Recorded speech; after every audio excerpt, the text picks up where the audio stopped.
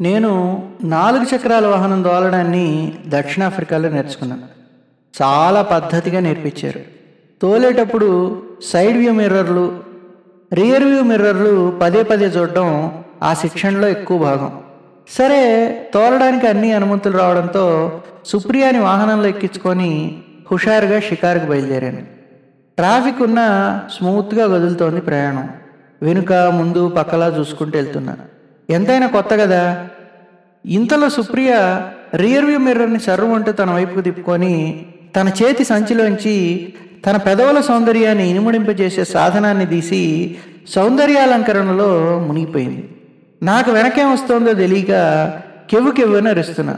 తాను చాలా ప్రశాంతంగా, అబ్బాయా, అద్దం ఉండేది ఎందుకు, మొహం చూసుకోవడానికి కాకపోతే, ఇందాకటి నుంచి నువ్వు ఆ అద్దంలో నీ సోకు చూసుకుంటూ ఉన్నావు కదా అని తన సునిశ్చిత దృష్టిని బయటపెట్టింది.